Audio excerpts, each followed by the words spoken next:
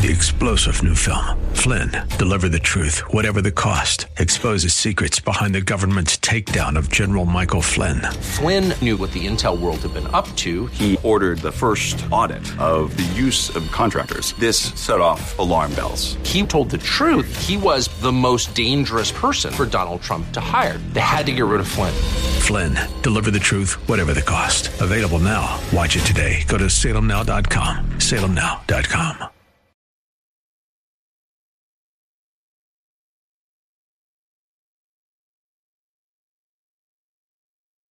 We shall pay any price, bear any burden, meet any hardship, support any friend, oppose any foe to assure the survival and the success of liberty. American prosperity is the bedrock of freedom and security all over the world.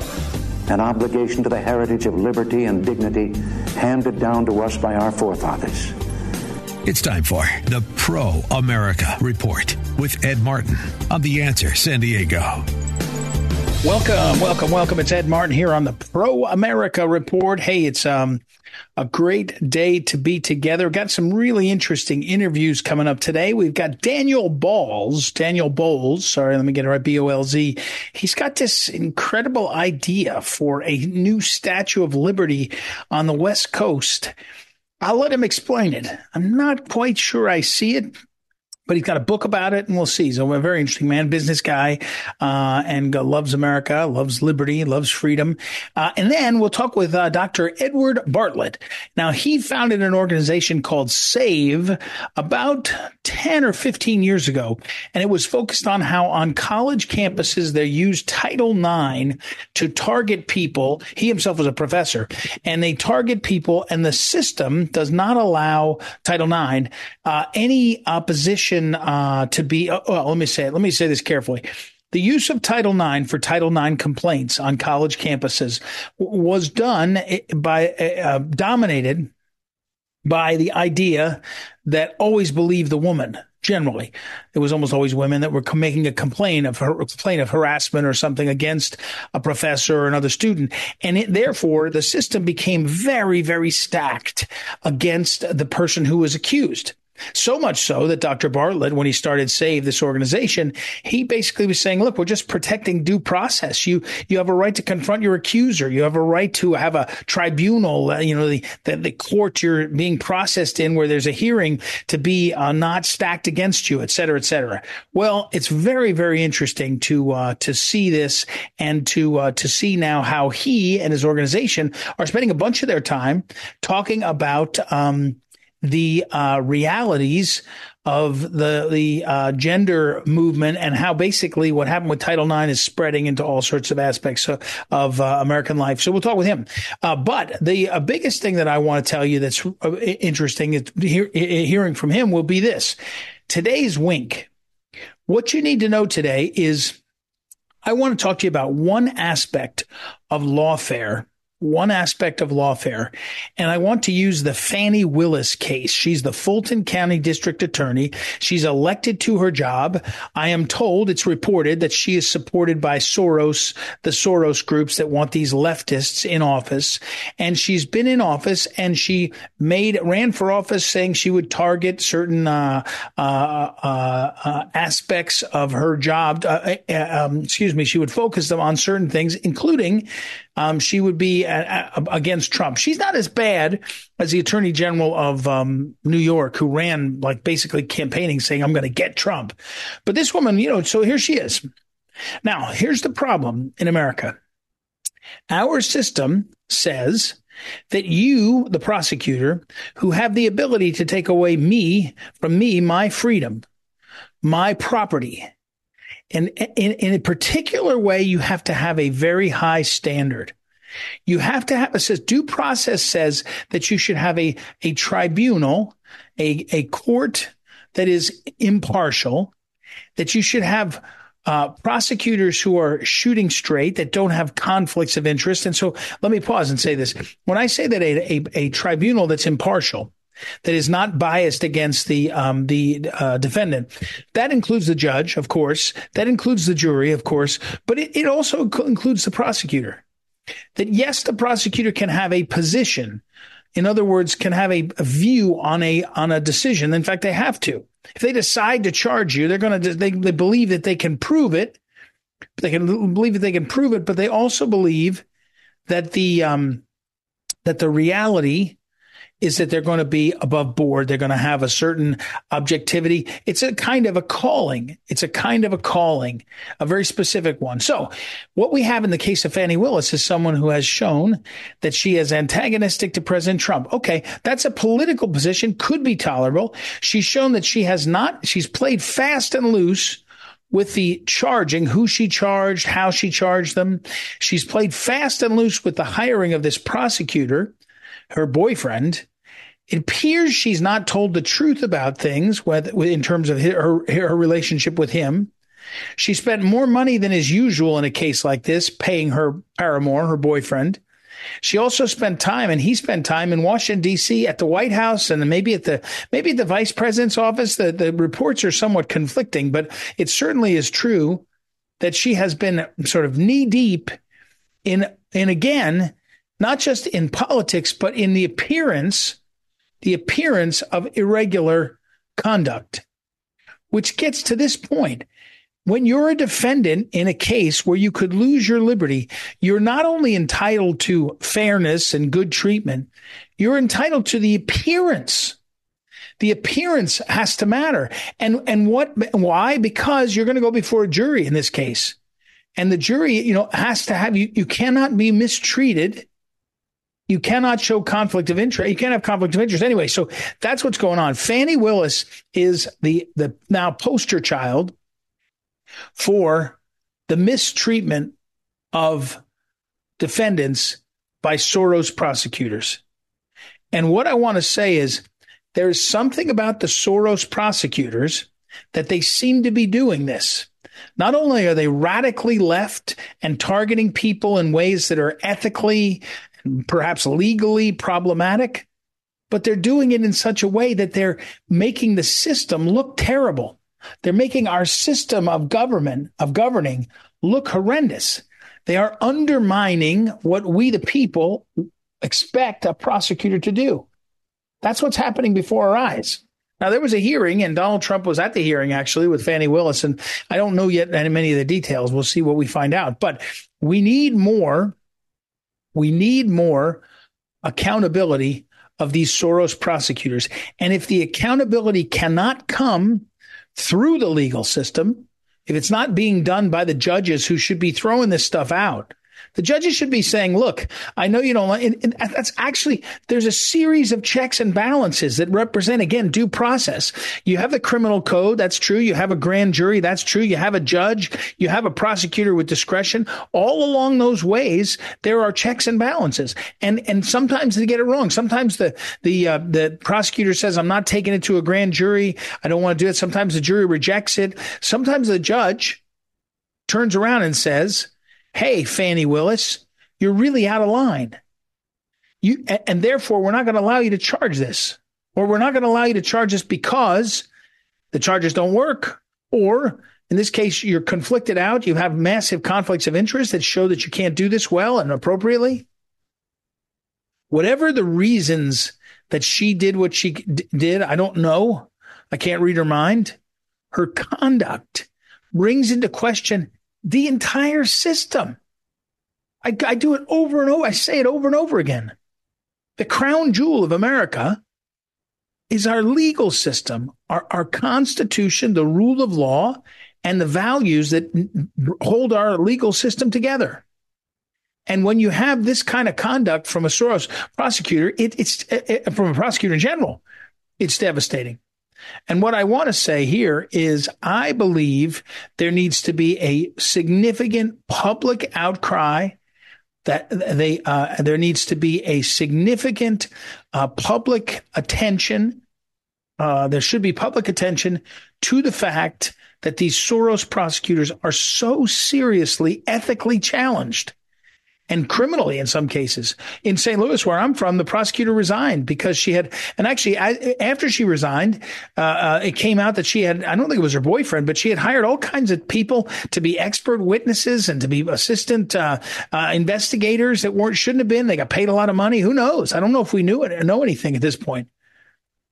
By the way, Fani Willis, the Fulton County prosecutor in Georgia, she's in a box because what usually happens at this point when you have so much negative publicity is you just resign. But she can't resign. I mean, she could, but she's not resigning because she knows she's got this utterly controversial case that she has to take, and she can't let somebody take it for her. So she's actually trapped in a position where she's probably made her future much more difficult. Criminally, perhaps she could be charged. Looks like she might have, if the reports are accurate, she might have committed perjury by lying about when the relationship started. Now, she'll probably say she was just confused, but still, whatever it is, whatever the reason, it's not good for her. But usually you just get to this point. But we need to, the scrutiny needs to go up on all the Soros-funded prosecutors. It should be a red flag. At this point, there's enough, 4, 5, 6, 7, 8 of these prosecutors where we've seen their conduct so problematic. We just have to say, if you're a Soros-supported candidate, we have to dig into what you're doing. And because we know from experience, not because we're anything against you personally, but because from experience, we know that that's who is being supported and maybe recruited. Certainly looks like it's who you're ending up with in places where Soros supports him. So Fani Willis is probably doing us a favor by destroying her case and then damaging her career prospects. But it's certainly ugly and bad for the crown jewels of this country. Our Constitution, rule of law, and our founding values. So that's what you need to know. We got to take a break. We'll be right back. It's Ed Martin here on the Pro America Report.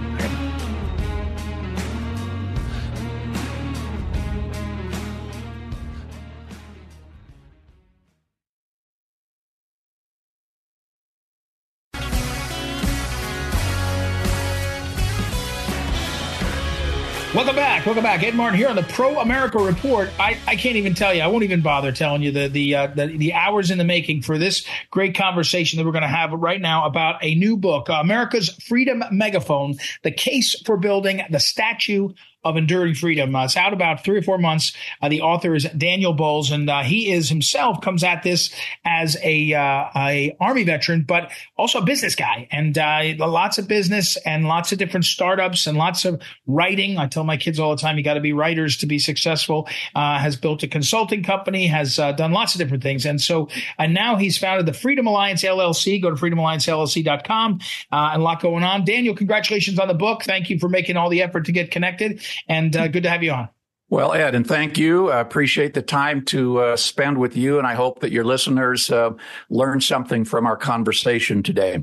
So yes, Daniel, what's behind this book? Because a lot of the other stuff you're doing, business guys don't necessarily stop to write a book. What's behind this book? What got you to this point, and what's in the book, and what are you trying to do? In my circles, I'm sometimes referred to as a common sense patriot. I mean, that's not a bad moniker. No, it's pretty good. I like it. Yeah, that's a good one. Yep. And as such, my career began in the classroom. I was a history and civics teacher in high school, secondary ed. And so, it started there and has morphed and continued to grow and grow and grow. Also, even before my teaching time, answering your question, where did this all come from? When I was in the military in Germany, the Freedoms Foundation at Valley Forge issued an invitation to write an essay about a certain topic. So there I was, and I did it. I wrote it, submitted it, and I must have won something, or at least acknowledged, because I got a letter from then President Ford, and it's on our website. You can read my essay, and you can read what President Ford said to me on the way back. So that was in my 20s, okay, and that probably, I don't know, lit a little bit of a flame inside me. Is Daniel L. Bowles is our guest again. His book is America's Freedom Megaphone, and it is available anywhere you buy books. What is the case? What is the Statue of Enduring Freedom? And so before you get to the case, what does that mean? Yes, thanks. The title. I lend the title, and I mentioned this in my book, Dinesh D'Souza, in his last book, what's it called, United States of Socialism. Right. And on the last page in that book, Dinesh simply gave all of us a charge or a call to pick up our own individual megaphones and make some noise. And so from that's how the idea for the title of my book, America's Freedom Megaphone, that's how it came to be. Right. And as the subtitle says, I'm doing as best as I could, making a case for building a new statue, a companion monument, if you will, to the Statue of Liberty. She sits on the East Coast, and we're proposing that this companion statue, the Statue of Enduring Freedom, be erected on the West Coast. And so you have, at that time, you'll have our two founding principles, liberty, the rule of law, highlighted by Lady Liberty on the East Coast. Our second principle, individual freedom, as symbolized by the Statue of Enduring Freedom, and his nickname is Brother Freedom. It's, Lady Liberty's kid brother. Right. So we have on the East Coast and the West Coast, two of our founding principles, freedom and liberty. And there it is. Daniel Bolles, our guest. So what's that? Now you got, now I'm pausing. I want to talk more about some of the issues of the day, but I do want to ask you about what physically, how does it look? Physically, go again to our website. You've mentioned it. I'll mention it again. freedomallyancellc.com. When you go to our website, you'll be able to look at the monument. We have a clay maquette built by our sculptors there in Chicago, in their studio there. You can see them working on the design, and all the photos are there on the website of the design, what it will look like, and you can watch them as they're working on it. So design-wise, it will be the same classic realism design that the Lady Liberty has. It will be the same height. It will stand 305 feet above ground level, the same ratio that Lady Liberty is, which is half and half, 150 feet of sculpture and 150 feet of visitor center and or pedestal. So he'll be the same height as she is. Does anybody want it yet? Has anybody seen this and said LA, would they take it, or San Diego, or is there some place that says we have an obvious? I mean, historically, of course, Portland was a big city, but I doubt. I mean, it was a key city, but I doubt they're going to take it. Seattle probably, San Fran doesn't want it. I mean, anybody saying they want it yet? Maybe San Diego is the best bet. Well, let me get back to that location. Absolutely. But let me back up a little bit in answering your question. Okay. Where are we at? What is this all about? The answer, where are we?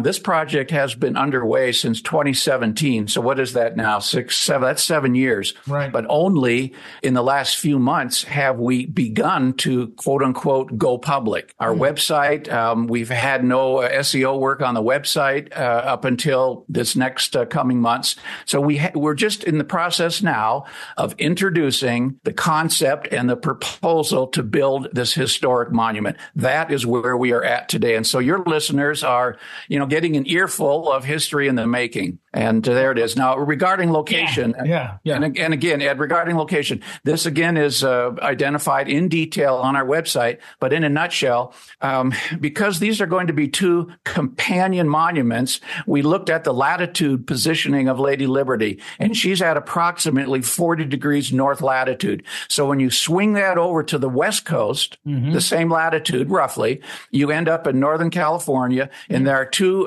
communities there that are our prime choice. And they're small communities, not, big cities, but we want to keep that parallel, again, that symbolism next to Lady Liberty. So there are two cities in Northern Cal, and that's where we will be making our presentation. We haven't done that yet, but we'll be making our presentation to those two communities.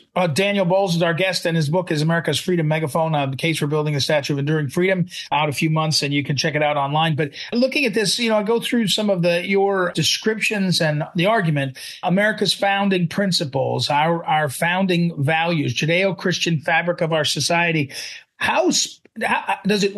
I bet you're going to say you think it'll be a unifying vision, because what I want to ask is, feels like some chunk, 30% of the country, doesn't want to celebrate its past, and I think a similar amount or more wants to, but it is divided. It feels divided like it's never been before. And on that topic, Ed, of division, that's one of my chapters. I think it's chapter 8. I talk about where did this idea that we're now living with, this ideal of division, where did it come from? Did it just drop out of the sky one day? Or, as we indicate in our book, we show historically that it was by plan. It's been orchestrated on the United States since the 60s. And primarily they used as their initial segue into our society, the education system. And I get into that. And let me read this. This will answer the question as well by someone who read the book. And he said this, talking about the purpose and design of the monument, inspire freedom by inspiring our children through educational outreach. It is a propagandized educational system that got us into the mess that we are now in. Inspiring our children forward to a love of freedom and a love of God is the solution. And that is the message of the monument. You have to your listeners will want to understand, and they'll see it on our website. This Statue of Enduring Freedom is a future-focused monument, meaning the focus and the mission of this monument is our educational outreach program. We will be offering lesson plans and highlighting other companies and organizations around the country who are doing that just now, basically teaching and offering historically correct patriotic lessons about our founding fathers and how our country was formed. And in that process, again, using original articles, we will also identify how we got into the situation that we're in today, because we believe, as we mentioned on our website, that America stands at a crossroads. There are two paths in front of us. Some are already walking down the one path, which leads to soft tyranny and socialism, and the other path is maintaining our route on individual freedom. And that will be the mission, that is the mission of the Statue of Enduring Freedom, to reintroduce critical thinking to our current youth and future generations. And this is basically an answer, as we mentioned in our book, an answer to Ronald Reagan's charge. Yeah. And we all know that wonderful quote, which happens to be on our homepage of our website. Right. Daniel Bowles, thank you. Unfortunately, I'm out of time. I'm up against a break. I got to make sure I stay within my constraints. So fascinating topic, and fascinating that you're out front on this. Daniel Bowles, his book, again, available anywhere you buy a book, America's Freedom Megaphone, Daniel L. Bowles, B-O-L-Z. And you can, as he mentioned, check out the website for his work. And I will make sure to put that link up also on there. It's freedomalliancellc.com. Good timing, I think, with the sesquicentennial, 250 years of the country, to say, hey, what can we do to mark this? So check it out. We'll take a break right now. Come right back. It's Ed Martin here on the Pro America Report. We'll be back in a moment.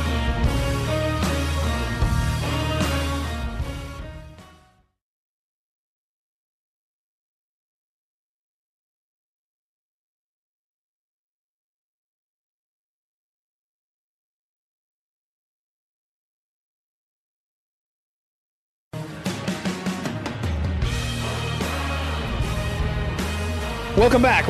Ed Martin here on the Pro America Report. Very interesting story to talk about today, and we'll talk with the man who's perfect to talk about it, and that is Edward Bartlett, and he is the founder of SAVE. He himself has been a faculty member, multiple universities, worked in the federal government. SAVE's mission is to make sure that every student and faculty member are given the protection, fairness, due process, especially when it comes to the context of sexual harassment claims, sexual assault claims. Title IX is the law that's been applied, but it also is the world has gotten so crazy so rapidly. I think when Edward Bartlett was founding this, there was obvious madness on campuses a lot of times. Now it's madness at every level, it seems like, and the story that we'll talk about in a moment is a high school level. So first of all, welcome, sir. How are you? I'm doing wonderful. And yourself? I'm doing fine, thank you. And actually, answer me that question. How dramatically, since SAVE started, how dramatically has the sort of field of engagement changed? And by that, I mean, on one level, it's disheartening. It's kind of everywhere. On another level, what you were talking about, and I think describing, hey, look, Title IX and other claims on campuses are really destructive. You ought to shine a light on it. Well, you don't necessarily have to shine a light as much now that it's so obviously so many things going on. Is that good or bad? Where are we in this moment? Yeah, I can't say this is good news. I have to say that it has become increasingly ominous. When we started our efforts, and this goes back 12 years ago, our focus, and you mentioned Title IX. Title IX is the federal law that seeks to ban sex discrimination in schools, which, of course, is a good thing. Unfortunately, Title IX has become weaponized, has become politicized, is being turned into a tool to actually revolutionize American culture. So originally our focus was only on stopping the campus kangaroo courts. Well, the kangaroo courts are still very much with us, but now we have to deal with the broader ramifications of this cockamamie idea of, hey, let's redefine the meaning of sex to include gender identity. What could possibly go wrong with that idea? Yeah.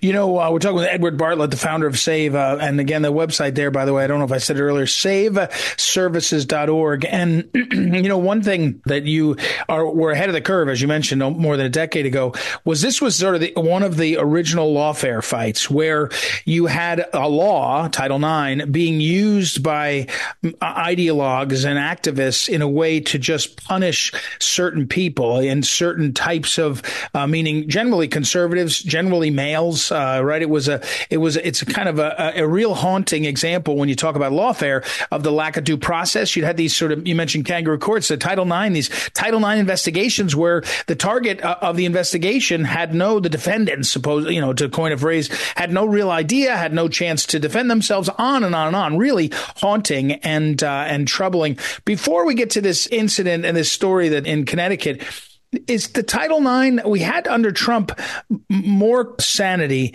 Has it reverted right back under Biden? Is there a sense that the woke wave has crested and is receding a bit, or no? Well, I don't think it's receding. Honestly, I'm worried that it's getting worse.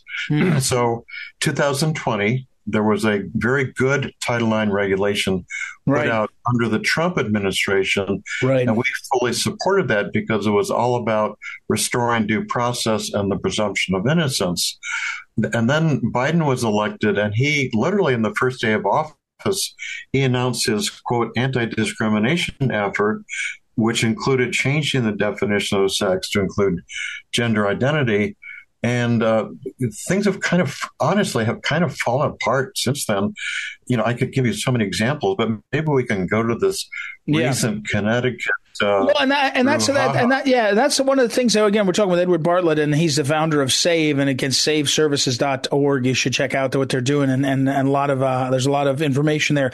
In this incident, so it's up in Brookfield High School in Connecticut, and the reason I think this is interesting is people did something about it. They looked at it and said, "This is insanity," and they did it. So a tampon dispenser was installed in the boys' bathroom. And within minutes, I think they said the installation was completed at 9:30 a.m. By 9:52, tampons were on the floor. The newly installed distribution box was ripped off the wall along with the masonry anchors, and the distribution box itself was destroyed. So the boys had at it. I guess before, again, talk about the specifics of the insanity, but I do mean this, that more people are just fed up. And I'm not saying, vandalism or whatever, but they're just fed up and they're willing to kind of be a little bit more public about that now than ever. Am I misreading the energy? Well, no, you're totally right on. And of course, our society has a tradition. You could call it the Boston Tea Party tradition. Right. When things get too utterly absurd and unfair and authoritarian, individual citizens take matters into their own hands and they make things right. Right. So that's exactly what happened just a few weeks ago in Brookfield High School in Connecticut.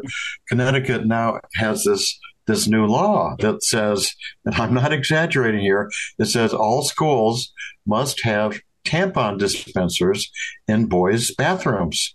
Whoa. Yeah. Well, that's part of this concept of redefining sex to include gender identity.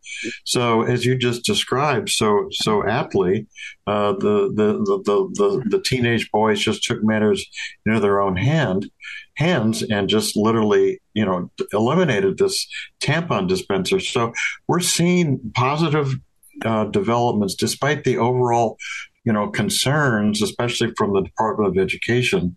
We're seeing developments in individual states. I could highlight, for example, California, of all places. There was 2 teachers who were placed on administrative leave. This was in the Escondido Union School District. They were placed on administrative leave because they refused to keep the students' gender transitioning a secret from their parents.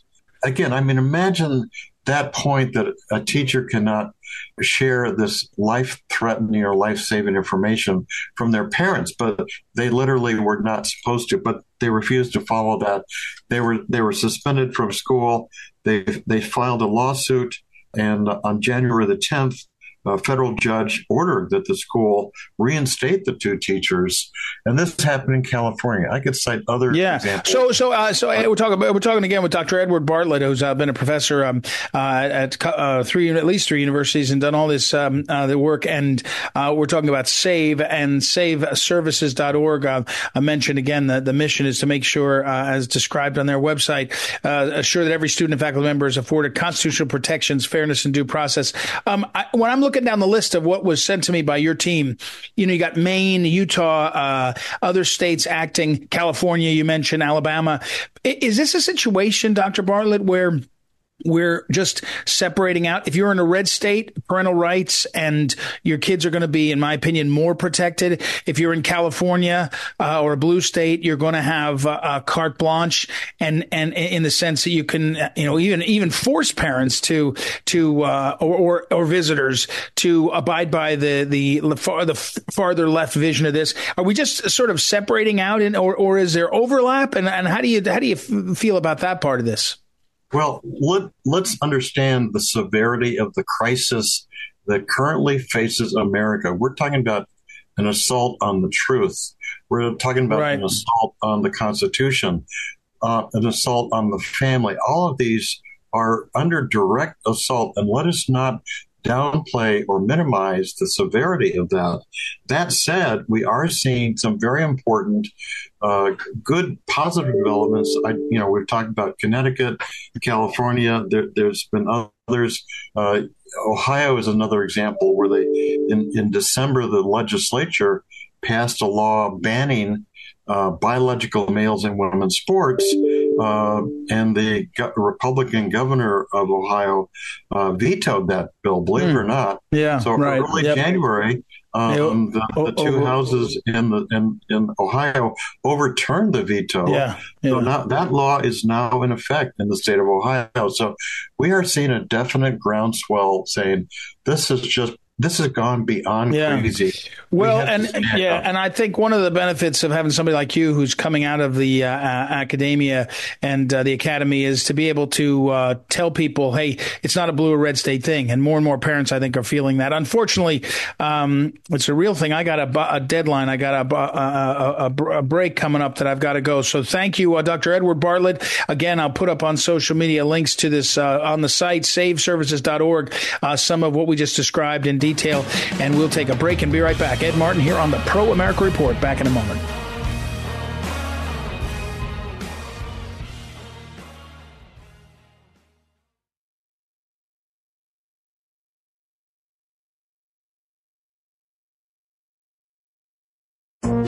This is the Phyllis Schlafly Report, a daily commentary continuing the conservative pro-family legacy of Phyllis Schlafly. Now, the president of Phyllis Schlafly Eagles, Ed Martin. At the Women's White Collar Defense Association dinner late last year, federal judge Beryl Howell was quick to take shots at Donald Trump after receiving a champion award from the association. Comments Howell made reveal a shocking level of political bias by someone whose job requires her to be strictly nonpartisan. When U.S. Supreme Court Justice Ruth Bader Ginsburg made partisan comments about Donald Trump in 2016, even the New York Times called her out in an editorial entitled, "Donald Trump is right about Justice Ruth Bader Ginsburg."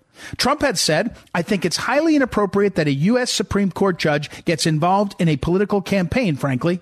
I couldn't believe it when I saw it." Judge Howell's comments were particularly objectionable because her court was presiding over ongoing cases against Donald Trump and hundreds of people who rallied to support him on January 6, 2021. Another Obama appointee, Judge Tanya Chutkan, continued to preside over Jack Smith's prosecution of Trump despite making a string of biased comments in her courtroom. Chutkan had overseen convictions of more than 30 defendants in cases related to the January 6th rally and had not acquitted a single one of them. According to the Washington Post, Chutkan had been the harshest sentencing judge, ordering at least some jail or prison time in all cases, while sometimes exceeding the cruel sentences that were demanded by the prosecutors. Judge Chutkan is the one who issued a 48-page diatribe against defendant Donald Trump. The Jamaican-born federal judge, Judge Chutkan, has made strained analogies while imposing tyranny from the bench in her courtroom. This same tendency of judicial tyranny reared its ugly head only a couple days before Christmas. The Colorado State Supreme Court ruled that Donald Trump was ineligible for the presidency because he supposedly attempted an insurrection on January 6, 2021. The Colorado Supreme Court then decided that they could disqualify him under the 14th Amendment. This is a political attack, and it must be stopped as unjust and un-American judicial tyranny. From Phyllis Schlafly Eagles, this has been the Phyllis Schlafly Report with Ed Martin. Election fraud has the power to destroy the America we know and love. Never again can we allow an election to be stolen. At phyllisschlafly.com, you'll find reasonable, workable strategies for assuring the integrity of every future election. Visit phyllisschlafly.com today. Thanks for listening, and join us again for the Phyllis Schlafly Report.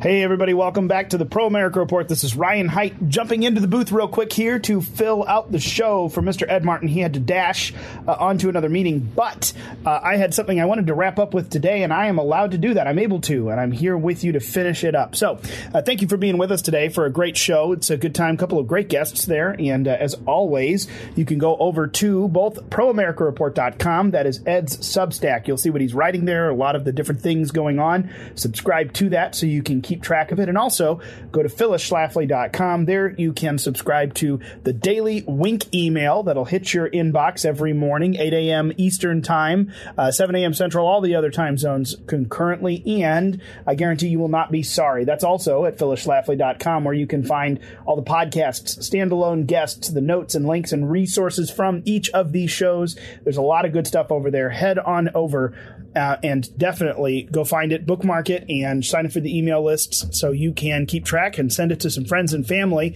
and get some good conversations going. And that is a little bit of what I wanted to talk about here in the wrap-up. I just had a good conversation today with our friends over at Liberty Sentinel, Alex Newman and the folks there. I know that's probably a name familiar to some of you. He's been on the show. We do a lot with him at the Phyllis Schlafly World if you're over on that side of the equation. But they talk quite a bit about our worldview, the Christian heritage in America, the basic worldview, traditional values and morals, what America used to be and still can be again, and how it intertwines into politics and culture. They're in the same vein as a lot of the things that we are doing here at the Pro America Report. But we had a good conversation today about the very interesting topic of Christians in civic engagement, Christians who vote or don't vote, Christians who are involved in politics or not. And this gets to be a really interesting and dicey topic. But there's an upcoming documentary film that I wanted to put your attention to. Obviously, we are big fans of people who speak the truth around here. The Epoch Times is, of course, one of our favorite news sources. In fact, one of the only real news sources left. The Epoch Times, they always do a wonderful job. But more than just report on news and headlines, what the Epoch Times does an incredible job of is digging in to a topic, actually exploring the themes, the philosophy, the faith, the whatever are the values that underline an issue. And they go back, they have a great historical perspective, a great forward-looking perspective in light of all of the things. They never are one that can be said is lacking context. That's for sure.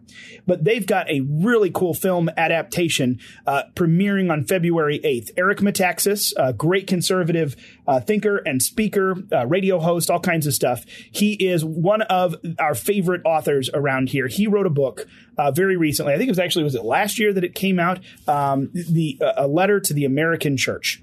And that is being turned into a documentary. It premieres February 8th in the evening on Epic TV. I would encourage you to look it up. I'll put a link to it in the show, but in the show notes. But Eric Metaxas, in this book, and then, of course, in this accompanying documentary, the adaptation, he is basically encouraging, through a historical look, for Christians to be modern-day Bonhoeffers. Now, that is a reference to Dietrich Bonhoeffer, and that was a very, very compelling story. A man who bravely, boldly spoke up in 1933, in the 1930s, I think, early 30s, warning the German church about the looming crisis that was coming under the Nazi regime as they were rising to power, and encouraging the church to speak up and speak out. And there is a really neat history there, but there are some very, very dark and terrifying parallels between his story and ours now, between what we are seeing here in America and what we have seen throughout history under tyrannical regimes at their rise. And there is a pivotal part of that story, and it is the church. The church and its people, whether that will be active or whether it will be apathetic and ignore the political situation around them. Now, I for one, am a firm believer that civic engagement, political engagement, is what I would call a stewardship responsibility for Christians. I think Ed agrees with me. A lot of us around the Phyllis Schlafly world do. That is absolutely true. But there are a lot of folks in America who do not believe that. And I think that that's a real conversation we need to have, because I was just looking at this. The numbers get worse and worse and worse every time. My Faith Votes is a really neat organization. Head over to myfaithvotes.org. Again, I'll drop the link in there. They are one of the premier places that talks about this problem that 1 in 3 Christians does not consistently vote. And yet, if we are the ones who have the truth, the right answer, all of these things, these principles that are not only scriptural to those of us who follow the faith, but just timeless. When you look across the history of the world, why would we not be the ones moving forward and leading with this worldview, this return to basic morality, respect for life and property and liberty, these things upon which America was founded? Why would these other 2/3 of Christians not get involved? It's a big deal. It's something that we need to understand. And I think that it's something incredibly important. So there's an estimated 25 million Americans, 25 million Christians who do not vote in presidential elections. And this is old news. This grows all the time, but this is a couple years old. 25 million Christians that don't vote in presidential elections, 65 million Christians that don't participate in their local elections. 15 million aren't even registered voters. And it's absolutely mind-boggling to me that this huge section of the nation that understands the founding principles of America, just inherently, if you're a Bible-believing Christian that goes to church, don't get out and vote and participate. It is incredibly important. So this documentary, this work from Eric Metaxas, A Letter to the American Church, coming out in documentary form from Epic next week, addresses that. I think it's something we should all watch. We should latch onto it. We should send it to some friends and family, because you and I both know people who have the right values to lead this country forward in the right and better direction than we're going now, who just aren't participating. We got to turn that around. We have got to change it. So there's my little wrap up, my plea today, maybe a what you need to do. Go and watch this. Send it to a friend. That's what we got to do. But that's all the time I've got. We got to end here the program today. Thank you for being with us. Thank you to our great guests, to Mason, my co-producer, and to Ed for leading the show. Grateful for all of you, especially, that listen and make the Pro America Report what it is. Go to proamericareport.com, phyllisschlafly.com, get all the podcasts, all of the standalone segments, and we will look forward to talking to you back here tomorrow on another edition of the Pro America Report.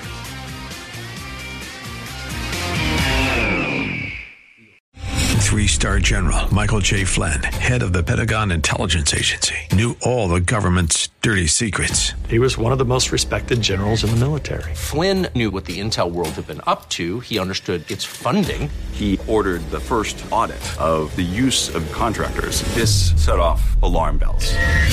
The explosive new documentary, Flynn, Deliver the Truth, Whatever the Cost, uncovers the facts behind this scandal. Flynn told the truth. He was the most dangerous person for Donald Trump to hire. I find out the worst enemy that I'm going to face in my life is right here in America. They took my assessment and they wanted me to change it. And I was like, I'm not changing it. They had to get rid of Flynn. With in-depth interviews, archival footage, and never-before-seen personal records of the man behind the headlines. I just felt like I was drowning. Flynn, deliver the truth, whatever the cost. Available now. Watch it today. Go to salemnow.com. salemnow.com.